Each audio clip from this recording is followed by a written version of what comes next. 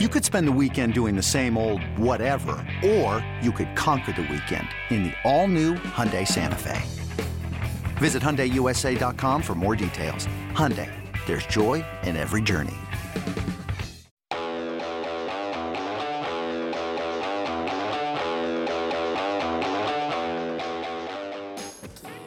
Hey, it's Fitz, and if you don't know who I am, here's a quick bio. I'm a veteran sports journalist who writes, does TV, radio, and is a longtime podcaster. Also, I have stage 4 prostate cancer. During the initial stages of the 2020 pandemic, my doctors advised me to stay at home. But now, 2 years later, I'm not only healthy, but I've been declared in remission. But I'm still continuing this podcast, during which I'm calling the many friends, athletes, coaches, and colleagues who I've met throughout my 30 years in this industry. And now I'm also calling some new people to make some new friends. Oh, and I'm hitting the record button. Welcome to my life and the Life of Fitz podcast.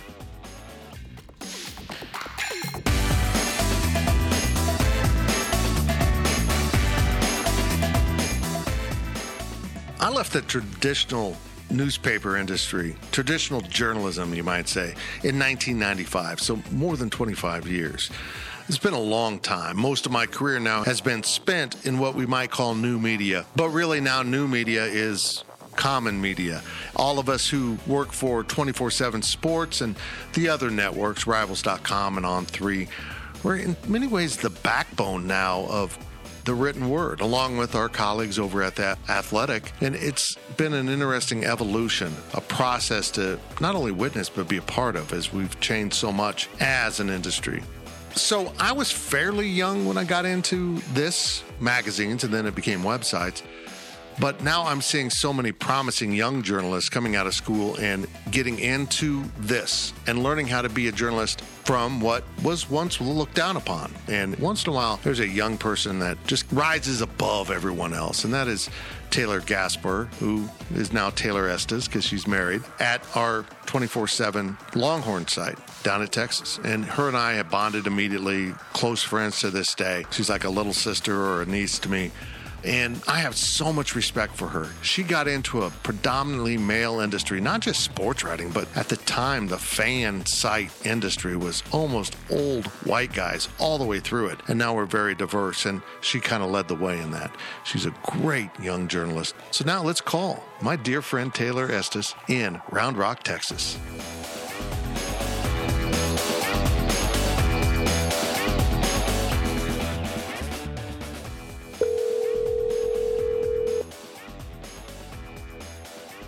Hello. Taylor, how are you? What's good? How are you? Good. I did tell you that the podcast starts the second you answer the phone, right? Oh, no, you did not. Okay, well, the dogs are barking, so it kind of screwed up the open anyhow, but here we go. How is, you been at the lake? What lake do you go to? So my family has a lake house in on Lake Palestine, so it's kind of in East Texas. So I was there basically since I left Big 12 Media Days. It was kind of nice, relaxing time there.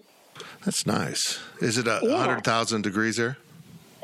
Yes, it is scorching hot. So it's nice to be near the water, but it's so hot that like literally the water feels like bath water. I know. It's just like it's hard to cool off sometimes there. I think I was talking to our friend Ari Timken when we were down there, and he goes, I went to a friend's house, I got in the pool, and I'm like, this is hot. This isn't relaxing. It's like it's baking everything. I can't believe how hot it's been in Texas, but it's reasonably nice here today. By that standard, it's okay in Kansas.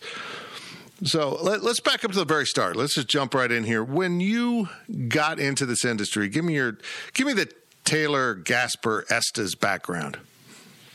You know, it kind of was weird. I actually, I didn't major in journalism. I went to the University of Texas, and I had transferred from a school in California. And so when I had transferred, I got into the liberal arts school, and I got into the journalism school, but it would have made it to where I had to essentially like do a ton of classes over. And my dad, he helped me pay for my tuition, and his thing was, you know, you have 4 years to graduate. And so I was not about to go in major debt for student loans just to change my major. So I started doing a lot of internships prior to graduation. I started interning at ESPN Radio here in Austin, and it kind of led me into now what I do with 24/7 Sports. A lot of the guys that I worked with at that radio station actually worked for Rivals, and so I, got closer with them, and they wanted to do a video product for the Rivals site, that the Texas Rivals site. I don't want to give them any recognition, so I'm just going to leave it the Texas Rivals site.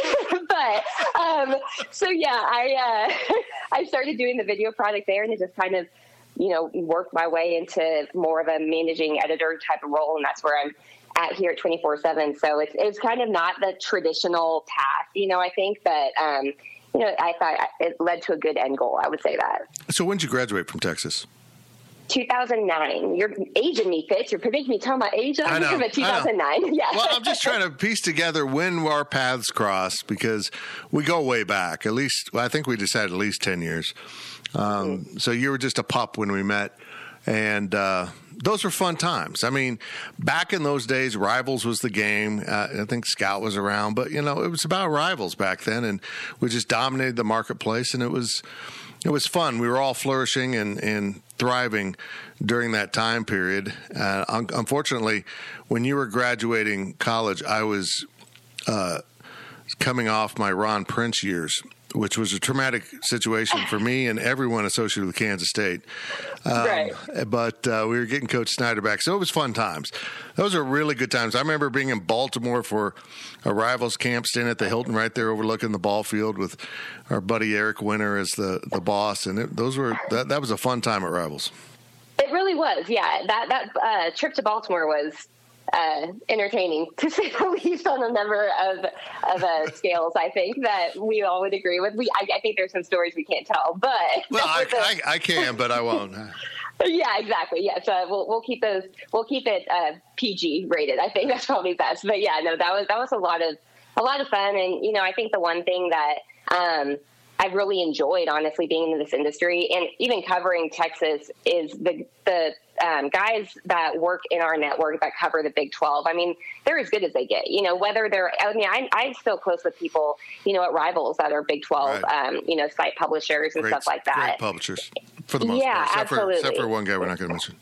Yeah, who is not to be named. But yeah, for sure. I mean, we've there's just been a lot of really memorable times, and I always was very appreciative of how all of y'all kind of really embraced me too, because I was the only girl, kind of tagging along with all the guys, and it's just always been so much fun and catching up, and even just being in Arlington, and we went to Top Golf, at Big 12 Media Days, just like catching up with the 24/7 publishers. I mean, everyone's so awesome, and I think that's honestly one of the biggest things I'm going to miss about Texas going to the SEC is the relationships that we've been able to truly build from a lot of these like conference affiliations. So that's something that's going to be a little tough, but I think it's just been a lot of fun, and you're right. I think we've known each other for at least 10 years, and there's been a lot of times and taking me out in Aggieville before, and have a lot of fun stories from that. So that worked out well for you. Yeah, that worked out great for you. But let's get to this, because I guess I've never actually asked anyone in our industry this question. As a young female in a predominantly male industry, what was that like? It could be challenging at times, but I really think, I've talked to a lot of young, aspiring female journalists in my time since I've been in this industry. And I think the thing is having a really, really strong backbone, really honestly, is the thing that you have to have. There's just a lot of, criticism that I think that women in media, especially sports media, get that men do not. I feel like there's almost a lot fewer or a lot there's not much room for error. It's like if a female says something wrong, people hold on to it a lot more than if a man says something wrong. And it kind of just goes, by the wayside or whatever. But I think the biggest thing that helped me, honestly, is I grew up with 3 older brothers. I've always been more of a tomboy, I would say. I played sports my whole life. And so it's always been a little bit more natural for me to be around men, to be honest, right. More so than women, since I was little. I mean, my my whole childhood, all I wanted to do was play with my brothers. It wasn't like I was playing Barbies. I was playing with their Ninja Turtles, and things like that. And so I think that honestly, that kind of helps, but I would be lying if I said there hasn't been times where there's been really challenging times where I'm like, why do I put myself through this? I'm kind of subjecting myself to a lot of this. But at the end of the day, it's really difficult for me to complain about anything just because, I love the whole environment of college athletics, especially college football. I love that they're, every single year there's at least 25 or more new stories you get to tell about these young, young men that are coming into their own. And I think it's very, very rewarding. So I would say that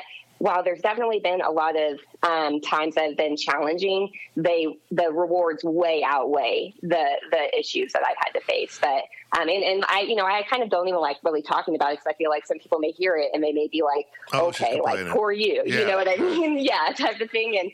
And so that's where I try not to ever really complain much about anything. But I think the biggest thing is you just really have to.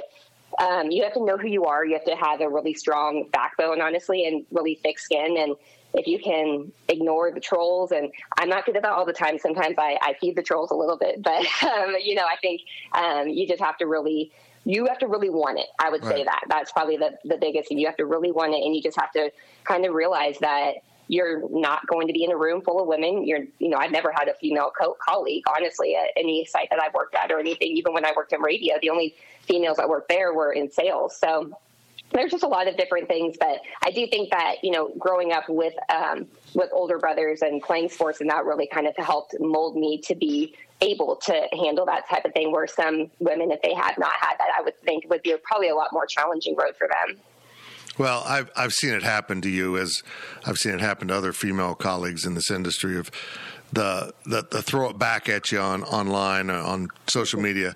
Well, you're a woman. And as soon as they start there, or you're a girl, which is even more condescending, I know they've got nothing of substance, because let me just testify publicly to this. If we're thinking all men in sports are intelligent, we've come from a wrong platform there. We have enough idiots with penises out there in this industry that we accept everyone. Everyone gets to have bad opinions on occasion, because God knows I have. But it's I'm friends with so many of my female colleagues that the crap they put up with, particularly online with trolls, and I disagree. I think sometimes you got to push back. You can't just let it all roll off of you. Once in a while, you got to let them know that don't mess with Mama Bear. And that's what you do that. I do appreciate that. But with all that said, you've been in this industry for a while, and you've been well known in Texas circles for a while. You've got a long ways to go to become the most famous person in sports in your family. Yes, long way. Give me your background and your dad, because this is incredible. Yeah, so my dad was on the 1969 Mets that won the World Series, and he played with Nolan Ryan and Tom Seaver, and Yogi Berra was one of the coaches, and Gil Hodges, the manager, who, thank goodness, is finally being inducted into the Major League Baseball Hall of Fame. It's about time for that one. But yeah, I mean, my dad, he'll tell you that he was a dollar athlete with a dime brain, is what he'll say. So he ended up making a few mistakes, but he was on that, that 69 Mets World Series team. He scored the game-winning run in Game 4 of the 69 World Series, and they won, in Game 5. But it's really cool. I mean, a few summers ago, we went to New York to celebrate the 50-year anniversary of the New York Mets, and it's something that, I think growing up, I never truly grasped a hold too much of how significant that team really was. I mean, the Mets have only won 2 World Series in league or organization history, and that being the first one. They were such a young team. I mean, entering that year, they had 100-1 odds to win the World Series, and they started off really slow. The funny story is, I think they played the Expos, I believe, and it was the first opening series, I believe it was this. And they played the Expos and they lost, and the Expos literally just became an organization. So that's how that 69 series or season started for the Mets, and just the turnaround that they made, honestly, I think it was pretty much in July, like mid-July is when they really started getting through a run. It's incredible. And like hearing the stories, one of my favorite people is Cleon Jones. He's the funniest guy that you'll ever meet, and hearing just some of the stories from the old timers, like especially when we were at the 50-year reunion, which is something that was so magical and something I'll cherish for the rest of my life. And honestly, it was something growing up. I just kind of like, oh yeah, my dad won the World Series. And it was never anything that was a really, like, in my mind, a massive deal. And as I've gotten older, especially, being in sports media and stuff and learning a lot more about the history, I really have, it's incredible, honestly, that, to have a dad who achieved the highest goal in, the league that he was playing in. So it's really cool. He's pretty humble about it. He never used to wear his World Series ring, actually, which is kind of funny because he thought that it would be like he was showing off. But I'm glad that he changed that, because I told him one time, I was like, Dad, I understand, like, nobody's going to think that you're showing off, but like, think of the amount of people who would never see a World Series ring. So it's like that's it's a gift to them too. And so he wears it a lot more now, but it's really cool. Honestly, it's something that I think I probably took for granted a lot growing up, like not learning a lot more about it. But as I have gotten older, it's just been really fun to kind of hear all the stories and just know how impactful, honestly, and how, 100 to 1 odds, that's a pretty substantial turnaround there, especially for a young organization too. Just incredible, because your dad didn't only win a World Series. He won one of the most famous World Series titles of all time because of what they did that season. So it's just amazing to me, and it's really cool. I was just watching something on TV, and I'm totally spacing the actor's name, but he and his wife are both television or movie stars, and their daughter just thinks that's normal. She's 3, and she just thinks, they're on TV. They're up there. Yeah. That's what they do. That's, with your kid, you don't register how unique it is, what your parents might be doing, but it's really cool. Okay, so you end up going over to Scout, right? Or 24/7? Because there was this weird period in our industry where 24/7 had started and Scout was stealing people and 24/7 was stealing people, and it gets a little confusing. But you went to Scout. Yes, I went to Scout after I left Rivals. And then they ended up merging into 24/7. And I'm going to be honest here. I've taken a lot of shots at members of the Austin media over the last, year. I'm almost a year to the day, probably. But never you guys, because I have the utmost respect for all of you that work at the 24/7 Texas site. Because you know what you do? You cover Texas sports. You don't get caught up in the crap and the nonsense. And I saw some people that I have had respect for in the past behaving like fanboys at media days and asking what I thought were really inappropriate questions about expansion, because it doesn't affect Texas. Why are you asking about Big 12 expansion? Because it just doesn't really impact you. I just thought the whole thing was strange. Yeah, there are. And I think that, you and I were talking at media days, but just the fact that, people are asking Deuce Vaughn why he didn't transfer and stuff like that. I just think that's so inappropriate, honestly. Obviously with the transfer portal era and all of that, I understand that it's the talk, especially of the off season, but why? I have the utmost respect for Deuce Vaughn that he would shut that down, because he probably could have transferred anywhere, but why would you ask that? It's like he chose Kansas State for a reason. And Kansas State's one of the few schools that gave him an opportunity to become the type of player that he is. And those are there's been a lot of questions that I've heard, even in the spring, covering Texas spring practice, where, media members were asking players on the team why they didn't leave, like asking Bijan Robinson why he didn't transfer or just sit out this year after that, 5-7 season last year. And I just sometimes am dumbfounded, when I hear some of these questions. I'm like, where are we going here? It's like, what are we trying to do? Are we trying to pin these players in a situation or put them in a corner to where they say something so you can pounce on it and then get clicks? I don't like that. And I appreciate you saying that, about our staff at 24/7, because I feel like we all are very much on the same page of what's appropriate and what's not. If you want to talk to coaches about that, that's fine. You don't need to talk to players about that. That's just my personal opinion. And, I know that you felt that same way with people asking, Deuce Vaughn that question at Big 12 Media Days, or even saying things, mid-season. There were some tweets that people were sending about that. It's just why? It's like, I don't like that type of, gotcha journalism. And I think that sometimes there's a lot of people that fall into that because they think it's going to be the most successful for whatever, media organization that they cover. But I'm really happy that, you and I have always been on the same page with that, but that our staff at 24/7, like, we all are just kind of like, shut your mouth, like, stop asking these dumb questions. You know what I mean? It's like,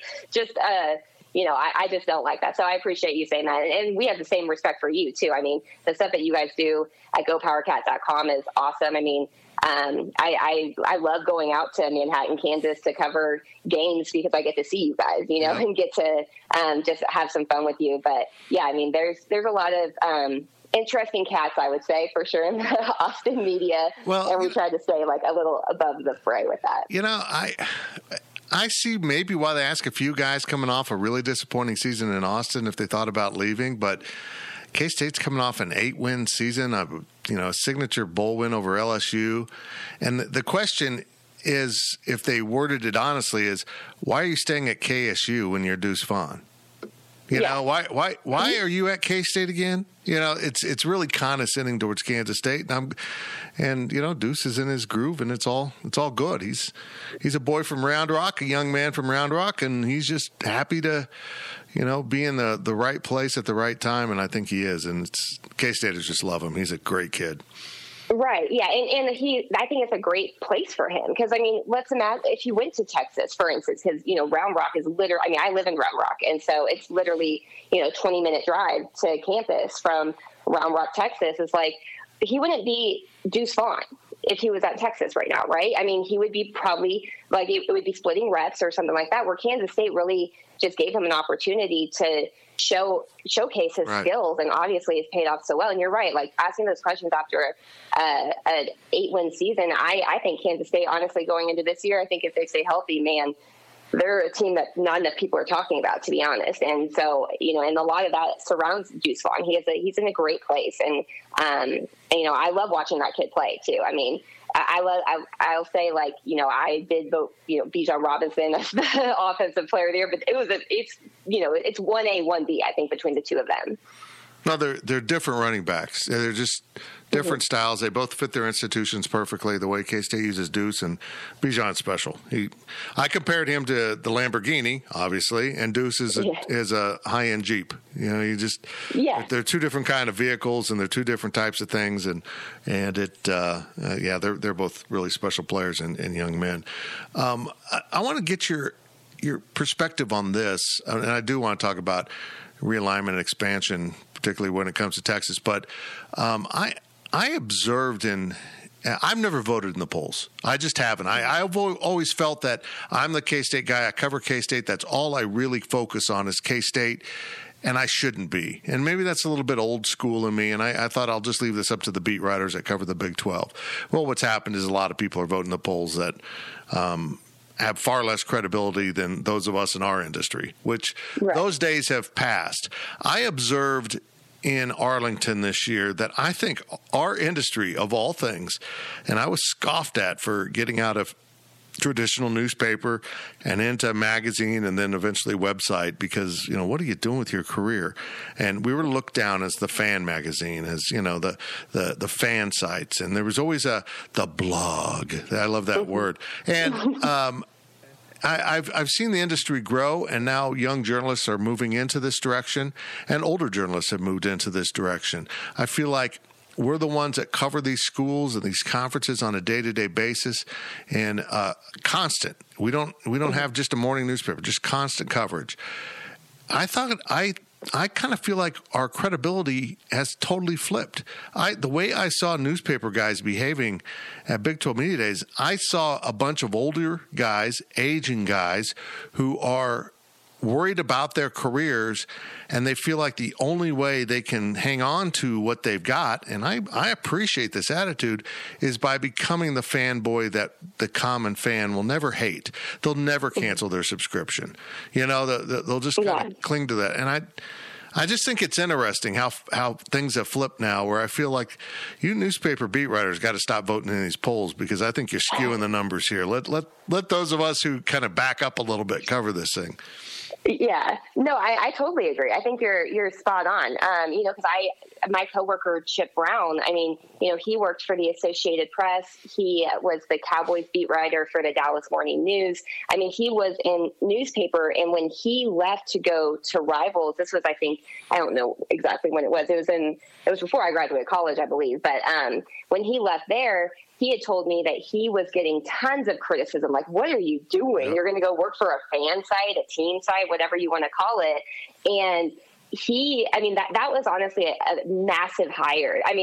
I'll give credit to the Texas Rival site that they were able to get, a Chip Brown that worked for the Associated Press and the Dallas Morning News, and that to go work for a site covering the University of Texas.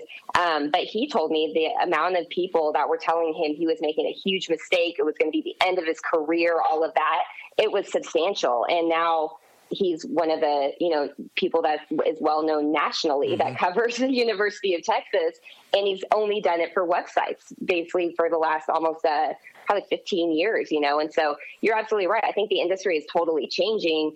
And if you're not changing with it, you're going to get lost in the dust. And it's not the people that are the ones that first started. It's the ones that are kind of stuck in their rut. Not a rut. I wouldn't, that's probably the wrong word, but stuck in their place currently, in print media or anything like that. I even think, honestly, like local television sometimes too, you kind of run into that a little bit as well, with so much push for online video and, shorts and YouTube shorts or whatever it may be, and TikTok, all of this. Everything's going in that direction. And I agree. I think that, the people that were kind of the pioneers of doing that, like, the Fitzes of the world and the Chip Browns of the world, y'all are the ones that really kind of got the ball rolling. And I think it's very true. That's a very good point, talking about that, because, you're right. Some of the newspaper guys, sometimes you hear them, you're like, what are you saying? You know what I mean? It's like, oh my goodness. But yeah, no, you're right. There was almost like a negative connotation, or like if I worked for Horns 24/7, then I am a biased, diehard Texas fan. And it's like, no, it's absolutely the opposite, And so it's totally the changing tides of the industry. It's very eye-opening, and I imagine even more so for you, especially going from the print into that, where this is kind of what I've only known. Yeah, it's been interesting. And I'll say this, and I don't mean this as a I told you so, if it comes across this way. Most of the people that gave me hell for getting out of real journalism and into fan magazine and then eventually website, they ended up losing their jobs. Eventually they got laid off, or they got so beleaguered by what was going on in the industry, the amount of work they were having to do since staffs were shrinking, that they got out of it. So this has worked out well, but boy, to stay in this industry, and I don't care if you're young or aging like I am, you got to be nimble because things change so quickly. I haven't started dancing on TikTok for my subscribers yet. Fitz, let's do that. But we do have a TikTok account where we try to put up stuff, when we quickly learned that 3-minute videos that you can do on TikTok now are still way too long. TikTok, you got about 15 seconds to get their attention, or 5, and I'm too deep for that, Taylor. I think that's what I'm saying. I'm too deep. I'm too thoughtful for that kind of short content. Right. Yeah. No, I could see that for sure. But I do want to see a Fitz dancing video for sure. No. Let's make that happen. Nobody wants to see that. Nobody.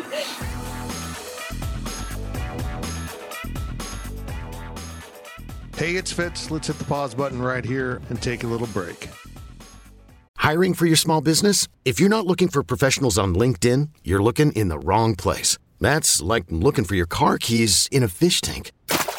LinkedIn helps you hire professionals you can't find anywhere else, even those who aren't actively searching for a new job but might be open to the perfect role. In a given month, over 70% of LinkedIn users don't even visit other leading job sites. So start looking in the right place. With LinkedIn, you can hire professionals like a professional. Post your free job on linkedin.com/recommend today. eBay Motors is here for the ride. Remember when you first saw the potential?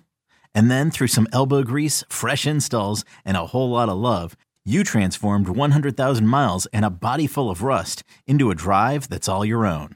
Look to your left. Look to your right. It's official. No one's got a ride like this. There's nothing else that sounds like, feels like, or looks like the set of wheels in your garage. With over 122 million parts, you can make sure your number one ride or die stays running smoothly, so there's no limit to how far you can take it. Brake kits, turbochargers, engines, exhaust kits, roof racks, LED headlights, bumpers, whatever your baby needs, eBay Motors has it. And with eBay Guaranteed Fit, it's guaranteed to fit your ride the first time, every time, or your money back. Plus, at these prices, well, you're burning rubber, not cash. Keep your ride or die alive at ebaymotors.com. Eligible items only. Exclusions apply. Okay, so Texas is departing. We still don't know when. Oh, give me this. When do you think Texas will depart? I kind of feel like this is going to be the last season. I think at the end of the day, they're going to figure this out, and Texas and Oklahoma will never be in the same conference as the four newcomers. Yeah, I really just, I don't know. I mean, that's the thing. Honestly, it sounds silly, but it's almost like a $200 million question because of the Big 12 and the amount of money that the University of Texas and Oklahoma would owe to the conference. I mean, that's not pocket change. You know what I mean? I mean, that's a substantial amount. And so I still think 2024 might be the safe bet right now. But at this point, I just really, I really don't know. And it's going to be really odd, I think, if the new conference members come into the conference and Texas and Oklahoma are there. I mean, at some point, it's going to almost look like the Big 12 is holding them hostage, right? Right. Because it's a very unique situation. I wish I know the answer to it, but I just don't. I think that people. I think if Texas and Oklahoma had their way, they would want to get out probably sooner rather than later. But the problem is the amount of money. You know, Oklahoma. Well, the University of, in this, I know that this may sound like, oh, of course, a Texas person is saying this, but it's real. Like, the University of Texas could afford the buyout now. Right. The Oklahoma could not afford the buyout now. And so that is, and I don't see Texas bolting without OU or anything like that. I don't see the SEC accepting one and like waiting on the other or anything like that. So it's really I think it's going to come down to whatever, Brett Yormark, the new Big 12 commissioner, whatever he kind of figures out in these meetings once he officially takes the job. Technically, I know he was at Media Days, but I think his first day is August 1st.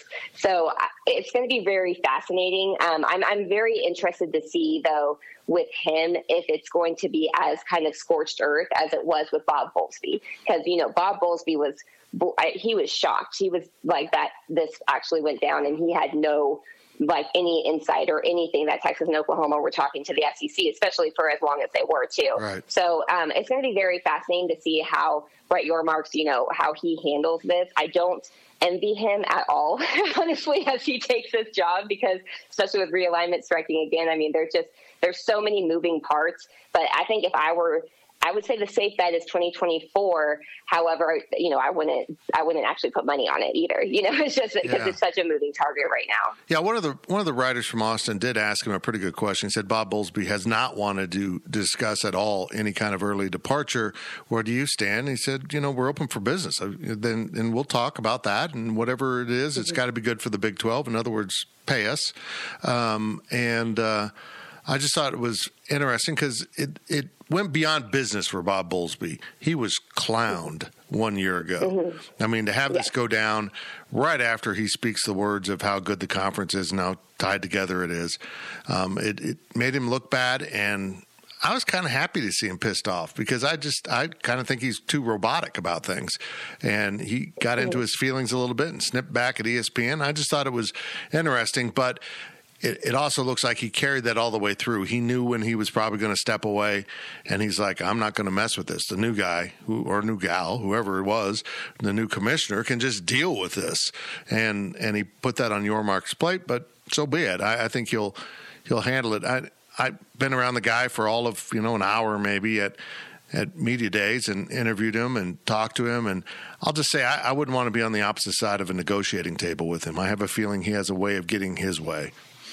No doubt about it. And you're right, he was clowned. I mean, Bob Bowlesby was absolutely clowned. I mean, that picture of him, it still makes me crack up whenever I see it. But when the Texas legislature had their meetings and Bob Bowlesby is sitting there and he is just like, you can just see the look on his face, just so pissed off. Pardon my French if that's inappropriate to say, but he was so pissed and honestly, rightfully so. And it made him look bad. And I really feel like with Bob Bowlesby, I feel like the way that he handled, the COVID season in 2020, I feel he deserved a ton of credit. And I think that he was starting to get a lot more of that respect because I do think that he managed it as best as he possibly could. And then it was like he was at the top, honestly, of his career as Big 12 commissioner. And then that bomb dropped and it was like he was underground at that point. I mean, it was – I understand why he would be so upset because I think it really made him look bad personally, too. I've said this a number of times, but Bob Bowlesby was a great peacetime commissioner for this conference. He kind of bridged the first realignment, the wave. It was over about a year or two period, but that first wave of realignment into this, and war broke out, and they had to bring in a wartime commissioner, and I think the new guy is that. I think he's going to be a leader through that, and he'll only stay as long as it takes him to get things stabilized, and then he's going to move on to his next challenge, and I appreciate that too. Don't jump into the hammock and just hang out and make a lot of money because these guys make so much money. It's incredible for being a commissioner, but it's just fascinating to me that how it all went down. It did. He had done a really good job. He did forge ahead with playing and played a big role in saving college football during the pandemic when the Big Ten was like, we're just going to stop. We're just not going to play. And he's like, no, we're going to play. So he kind of forced everyone to follow along. And that was good leadership. It really was. I will never discredit him for that. That was great, fantastic leadership. And in a tough time. I mean, that wasn't an easy move for him either. I mean, you have to think about it, like all these people were saying, the decision to play football that year is going to cost people's lives and things like that. And the fact that he, stood his ground and followed what they believed was the science and all of that. I mean, it was not an easy position to be in for sure. Like I didn't envy him at all. And I think he did just such a great job, honestly. And, as you mentioned, kind of not following suit because when Kevin Warren did announce that, about the Big Ten, then the Pac-12 jumped out too. And it's like, well, wait, what's going on here? So the fact that, he was very instrumental in keeping the other conferences to not follow suit, I think is I can never discredit him at all for the way he handled that. But then, to follow it up the next year and have the two quote unquote top dogs, if you want to say it, in the conference, Bolt and him being left in the dust. I mean, that was an unfortunate timing, I would say, at best. Well, and let's be honest here. Ebola, monkeypox, and an asteroid could hit the southern United States, and they'd play damn college football through it. That is so true. What's it going to be like being in the SEC? Is this good for Texas? I know the money's going to be better, and there's always going to be something better. After this, there'll be something after that'll even be more money. But is this good for the institution of the University of Texas? That's a good question because I really when we look at it from the football standpoint, Texas is so far away from being an SEC school. I mean, it's just our team for football. Look at the record. I mean, look at the development or lack thereof that you've seen from the University of Texas.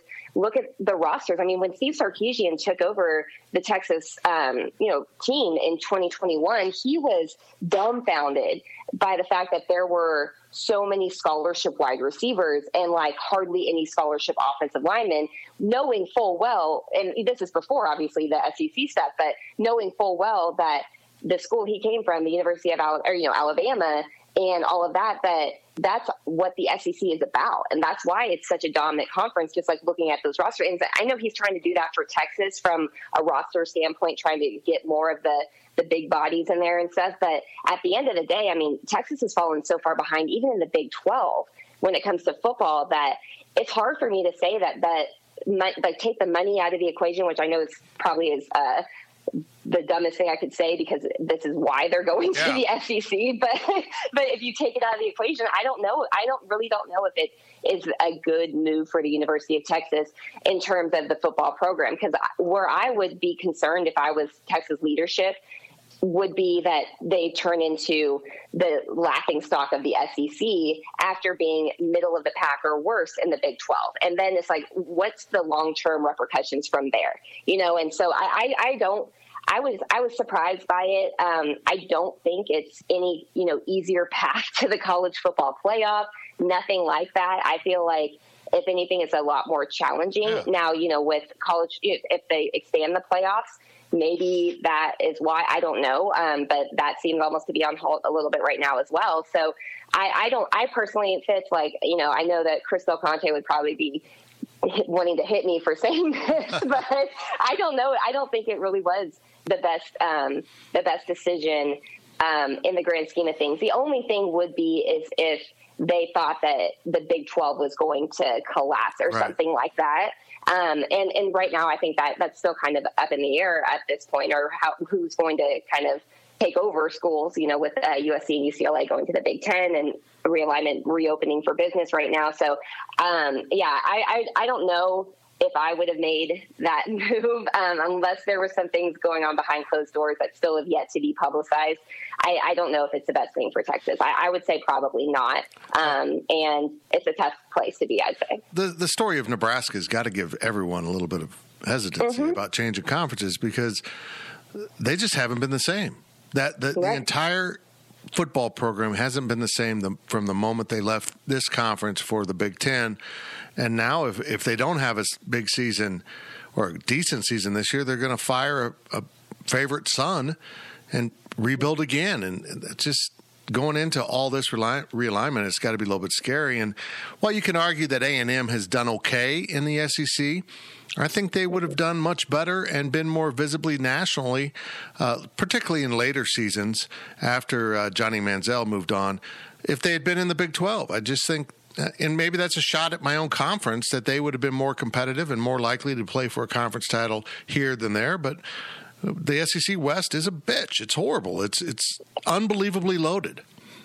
Oh, yeah, absolutely. And that's where Texas, they're not going to separate Texas and Oklahoma, so they're both going there. And I don't know if they're going to do the pod system in the SEC or if they're going to do, divisions or whatever it may be. But you're right. The Nebraska thing is true.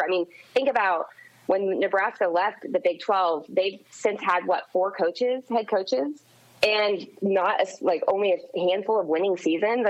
I'm pretty sure that the best record was Mike Riley at Nebraska, and he had a 500 record. Yeah.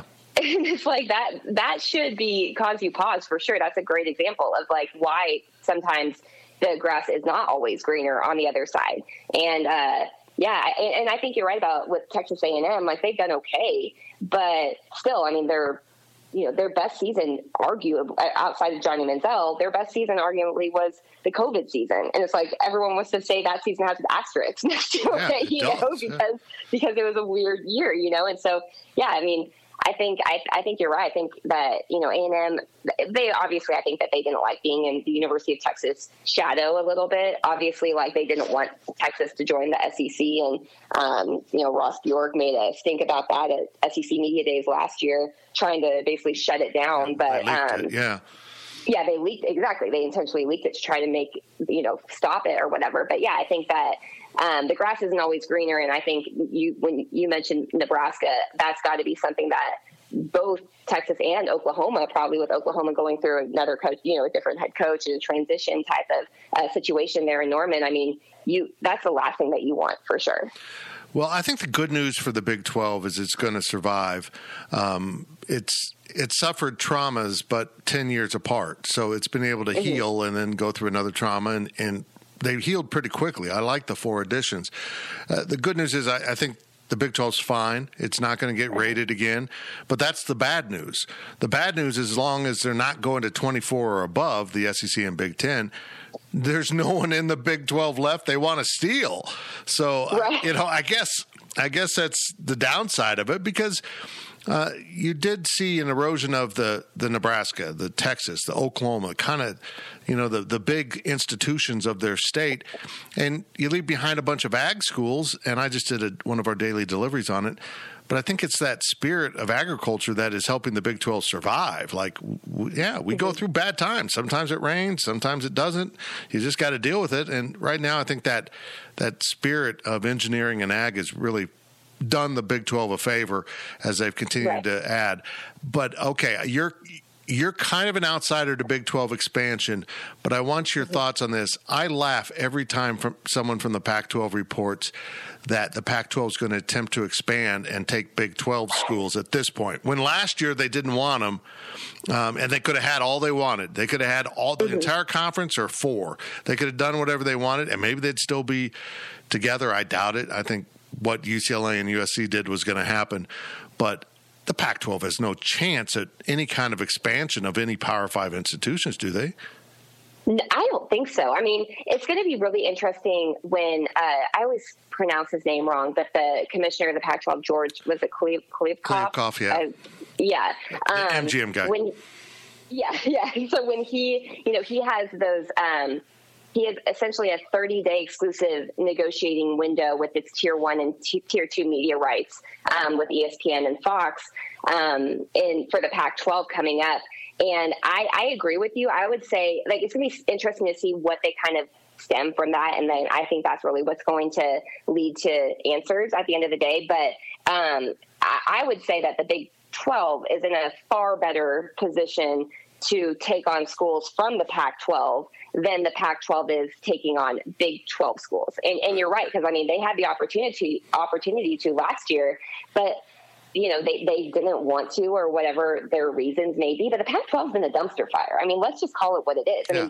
Their media rights are awful. The amount of money that the schools get is awful. The fact that there's a joke of Pac-12 after dark because people don't even watch their teams play because of the time and stuff. It's not. I don't even think it's necessarily the time of games. I think it's just that the Pac-12 has fallen so far off the map that people don't care to tune into them, and the teams that they do care to tune into, like the USCs, they're leaving. So, yeah, I fully agree. I think that if anybody is going to be poaching schools, it's going to be the Big 12 poaching Pac-12 schools if the Big 12 does want to expand further, in addition to adding, the 4 new schools that are coming to the conference. But, yeah, I think the Pac-12 is a mess. It's a dumpster fire. The biggest mistake I think that they made was honestly back in 2010 with not being able to get, the Pac-16 or whatever they called it at that time solidified, because since then it's been a joke of a conference. People want to make fun of the Big 12 for not being competitive. What's the Pac-12? I would say the Pac-12, there's some, I think, non-Power 5 conferences that are better than the Pac-12 conference at times, and a lot of the schools too. A lot of the universities, a lot of the people in charge don't really care too much about the athletics. It's about the academics more so than anything else. Yeah. That's a real problem for them. They'll never admit that, but the fact that they looked at all the Big 12 institutions and said nobody's left that we want academically and athletically combined, we can't turn around a year later and invite Boise State. And I love Boise State. It's a beautiful place. It's a fine school, but it's not known for its academics. In fact, when USA Today ranks schools, it's not even the main rankings because their academics are so poorly regarded, as is UNLV's. I think San Diego State's a fit, maybe someone else out there, but I don't know who they're going to pick. Certainly nobody that makes up for losing USC and UCLA. And what the Big 12 was able to do is, there was absolutely no 2 to replace them, but they went and got 4, and they went into different areas. I think UCF is a monster in waiting. Once they get better money, I hate to see how good Central Florida can become, but Pac-12's passed on BYU because of the religion thing. I get it. You guys, are above that. I understand, but now you got to live with that because you probably want BYU right now, don't you? And you're not going to, there's no way they're going anywhere. So it's just, I'm very entertained by these schools that look at athletics through an academic window. And I'm like, that's really, that's nice, but it's not really what's important here. Are your fans engaged with athletics? And I don't think Cal and Stanford can honestly say their fan base, their alumni are engaged like they are in the Big 12. Yeah, no, for sure. And I'm curious your take, Fitz. If you were in charge of expansion and you had the opportunity to pick off some Pac-12 schools, which one would you want the Big 12 to add? Honestly, if I just back up and look at things, I'd take Arizona State and Utah. I would take 3, and I'd take Boise. Oh, and I know people go, we've got to take Power 5. Look, I think Colorado's brand is tarnished. It's aged. They don't bring the Denver market. I'm so tired of hearing people talk about markets because as we move deeper and deeper into streaming, markets mean squat. They don't mean a thing. And Colorado is a great academic institution. It's a beautiful place to visit. I'm not going to mind going back there. But I also feel like they left the Big 12 for a reason. They didn't feel like they fit in, and now all of a sudden they fit in.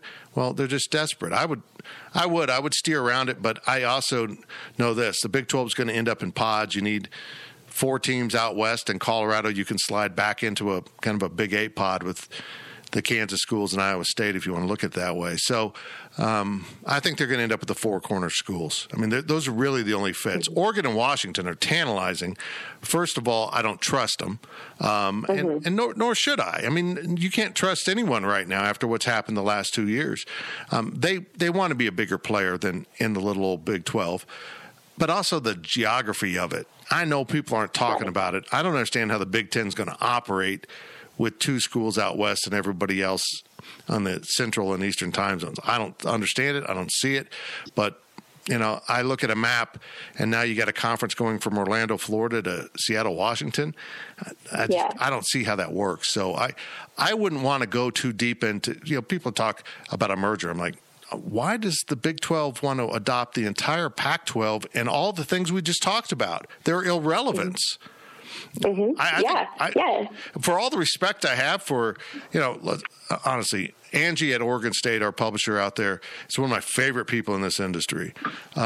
She's amazing. She runs a great site, and I feel really bad that they're going to be left out, but I don't see any scenario short of somehow the Pac-12 surviving as a conference where they're going to be in a Power 5 conference. And I feel bad about it. But being at an institution where everyone said Kansas State was irrelevant and didn't belong, the fact that K-State's probably going to survive this is pretty amazing.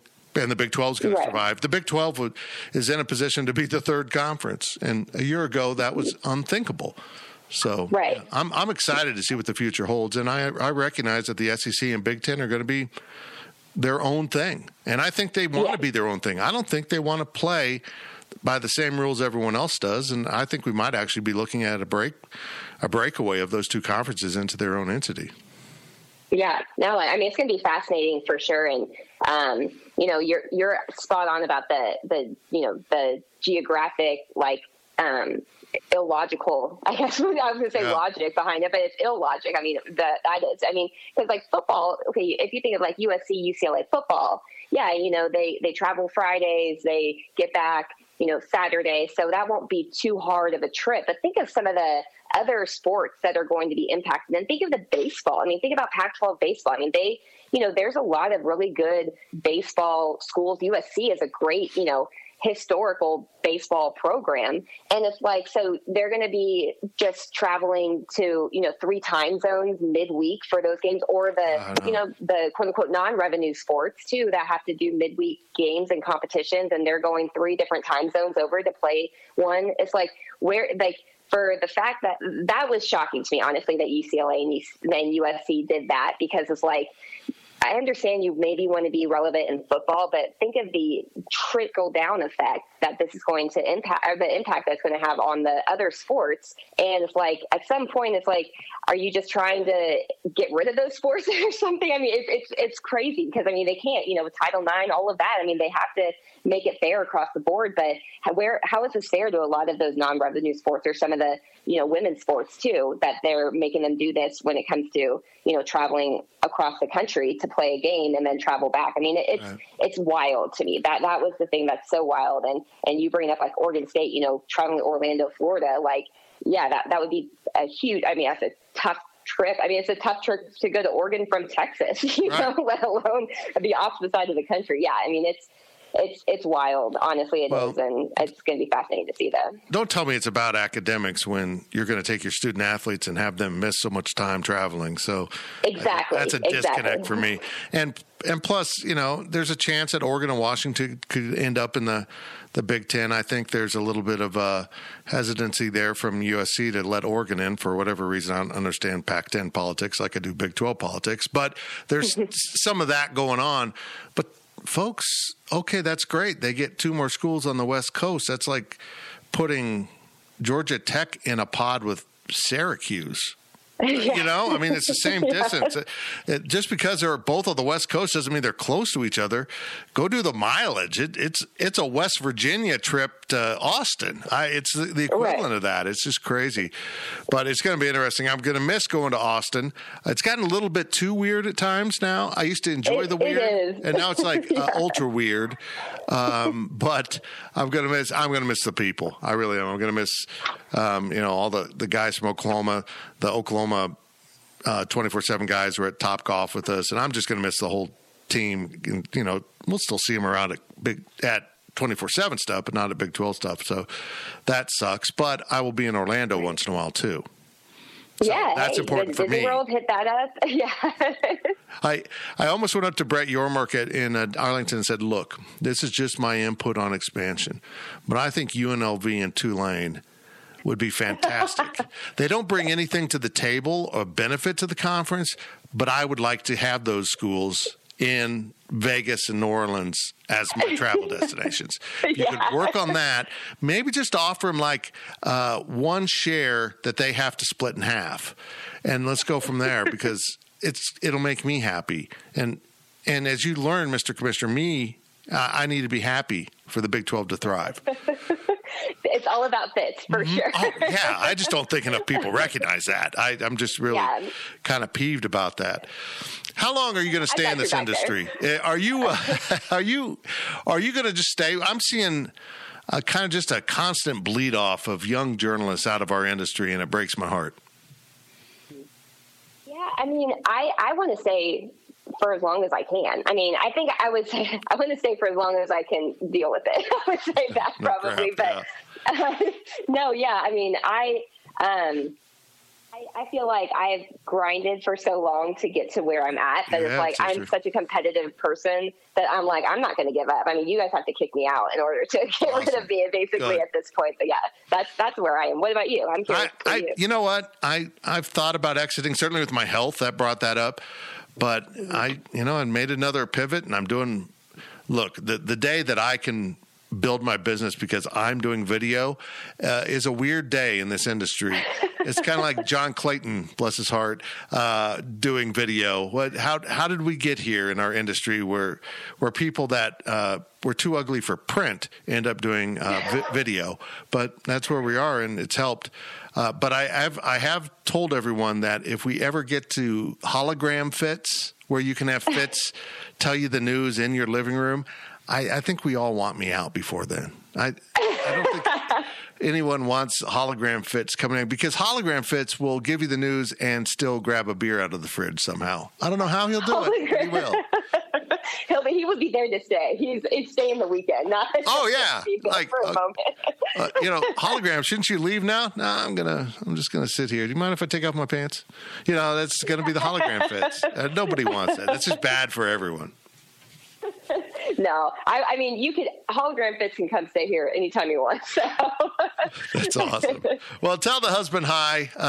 And it was good to see Chip. I love Chip. I know some people don't like Chip, but Chip is one of my favorite people in our industry. But even Chip didn't have this scoop before it happened. I just want to point that out. Yeah. How about that? Chip did not have this scoop a year ago before, at least as far as I know, before it broke. Yeah.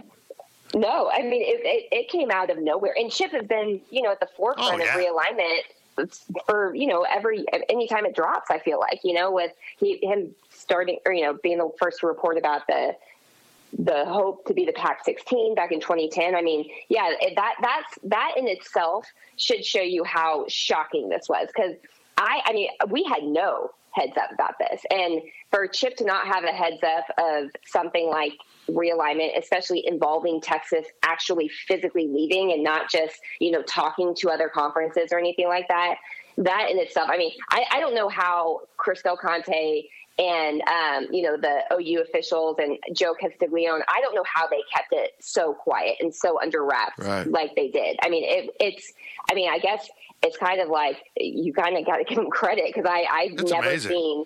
It is. Yeah. Because, I mean, these talks were going on for months. It wasn't just, out of the blue. I mean, this was going on for several months. And the fact that nobody knew about it was just so surprising. And you're right. The fact that Chip did not even break it or had any intel at the time until it was broken, by the Houston Chronicle, I believe is the one that broke it. But the fact that he had to then, kind of follow the trail, that just shows how well, I guess, they kept it under wraps and how shocking it was to everybody, including, the people that cover these two schools. You mean the biggest daily newspaper closest to Texas A&M broke it? Huh. I know.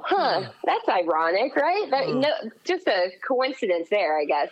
But before I let you go, how weird are Texas A&M fans? Come on, give me your answer. Honestly, extremely. I don't understand it, and I'm glad I don't understand because it's like once you start understanding it, it's like you're part of the cult all of a sudden. So that's the way I look at it. That's why I am.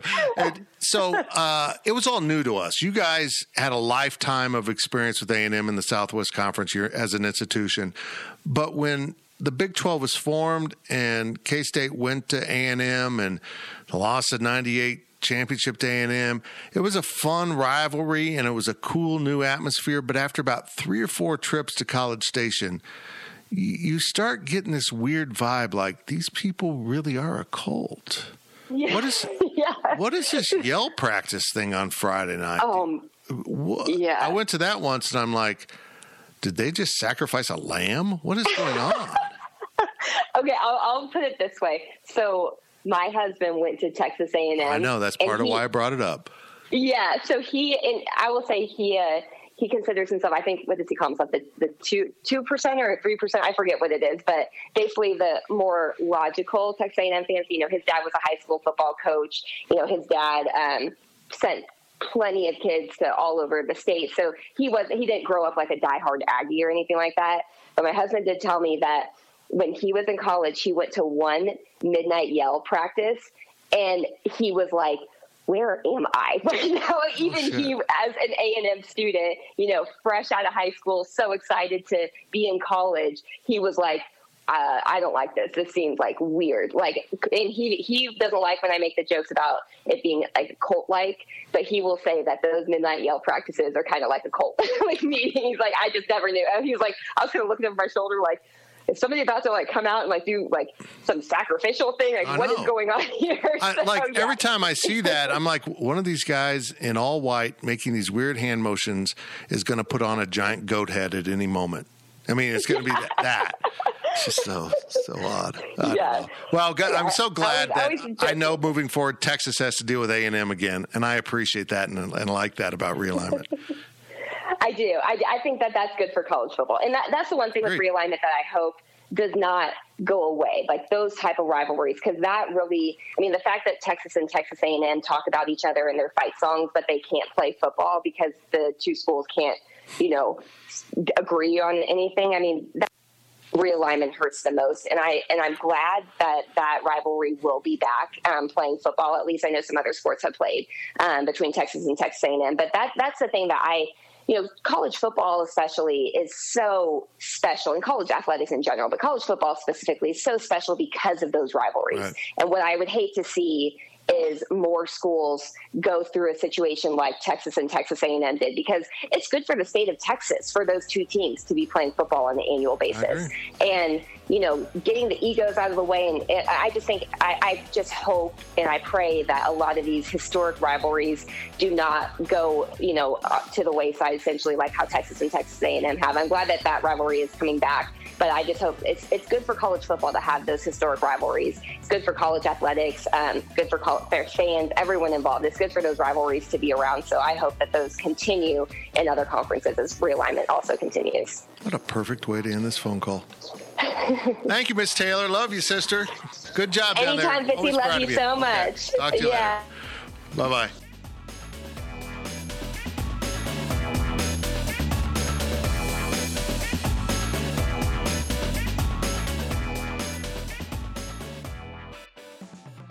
Taylor is just a special person. There's no doubt about it. She puts up with a lot of crap from a lot of guys on social media that demean her simply because she's a female, but you could probably hear during the course of that conversation, she knows her stuff. I get very upset with any man who just thinks a woman doesn't belong in our industry. I just think it's caveman-like, and I don't understand it. I think some of the best people in our industry are indeed females, and they bring something to the table that I can't, and that's true in a bunch of other backgrounds, whether it's age or race or education, whether you're an athlete or not. And Taylor brings something really special to our industry, helping Texas with video and audio and all those things as we continue to evolve as an industry.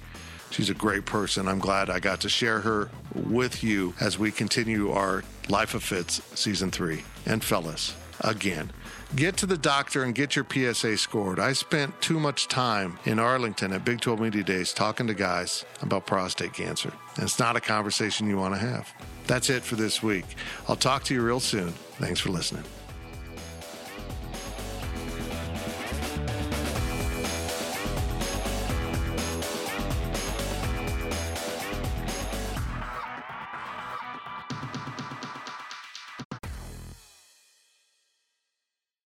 Should you ever set foot outside of the hotel, you will be shot. Don't miss the new Showtime limited series based on the international bestseller. For the last 4 years, I've been a prisoner. Why are they keeping you here? Starring Emmy Award winner Ewan McGregor. This is the brave new world that you dreamt of. Be very careful. You are still a prisoner here. Everything in this new world comes at cost. This is still my country. A Gentleman in Moscow, now streaming on Paramount Plus, only with the Paramount Plus with Showtime plan.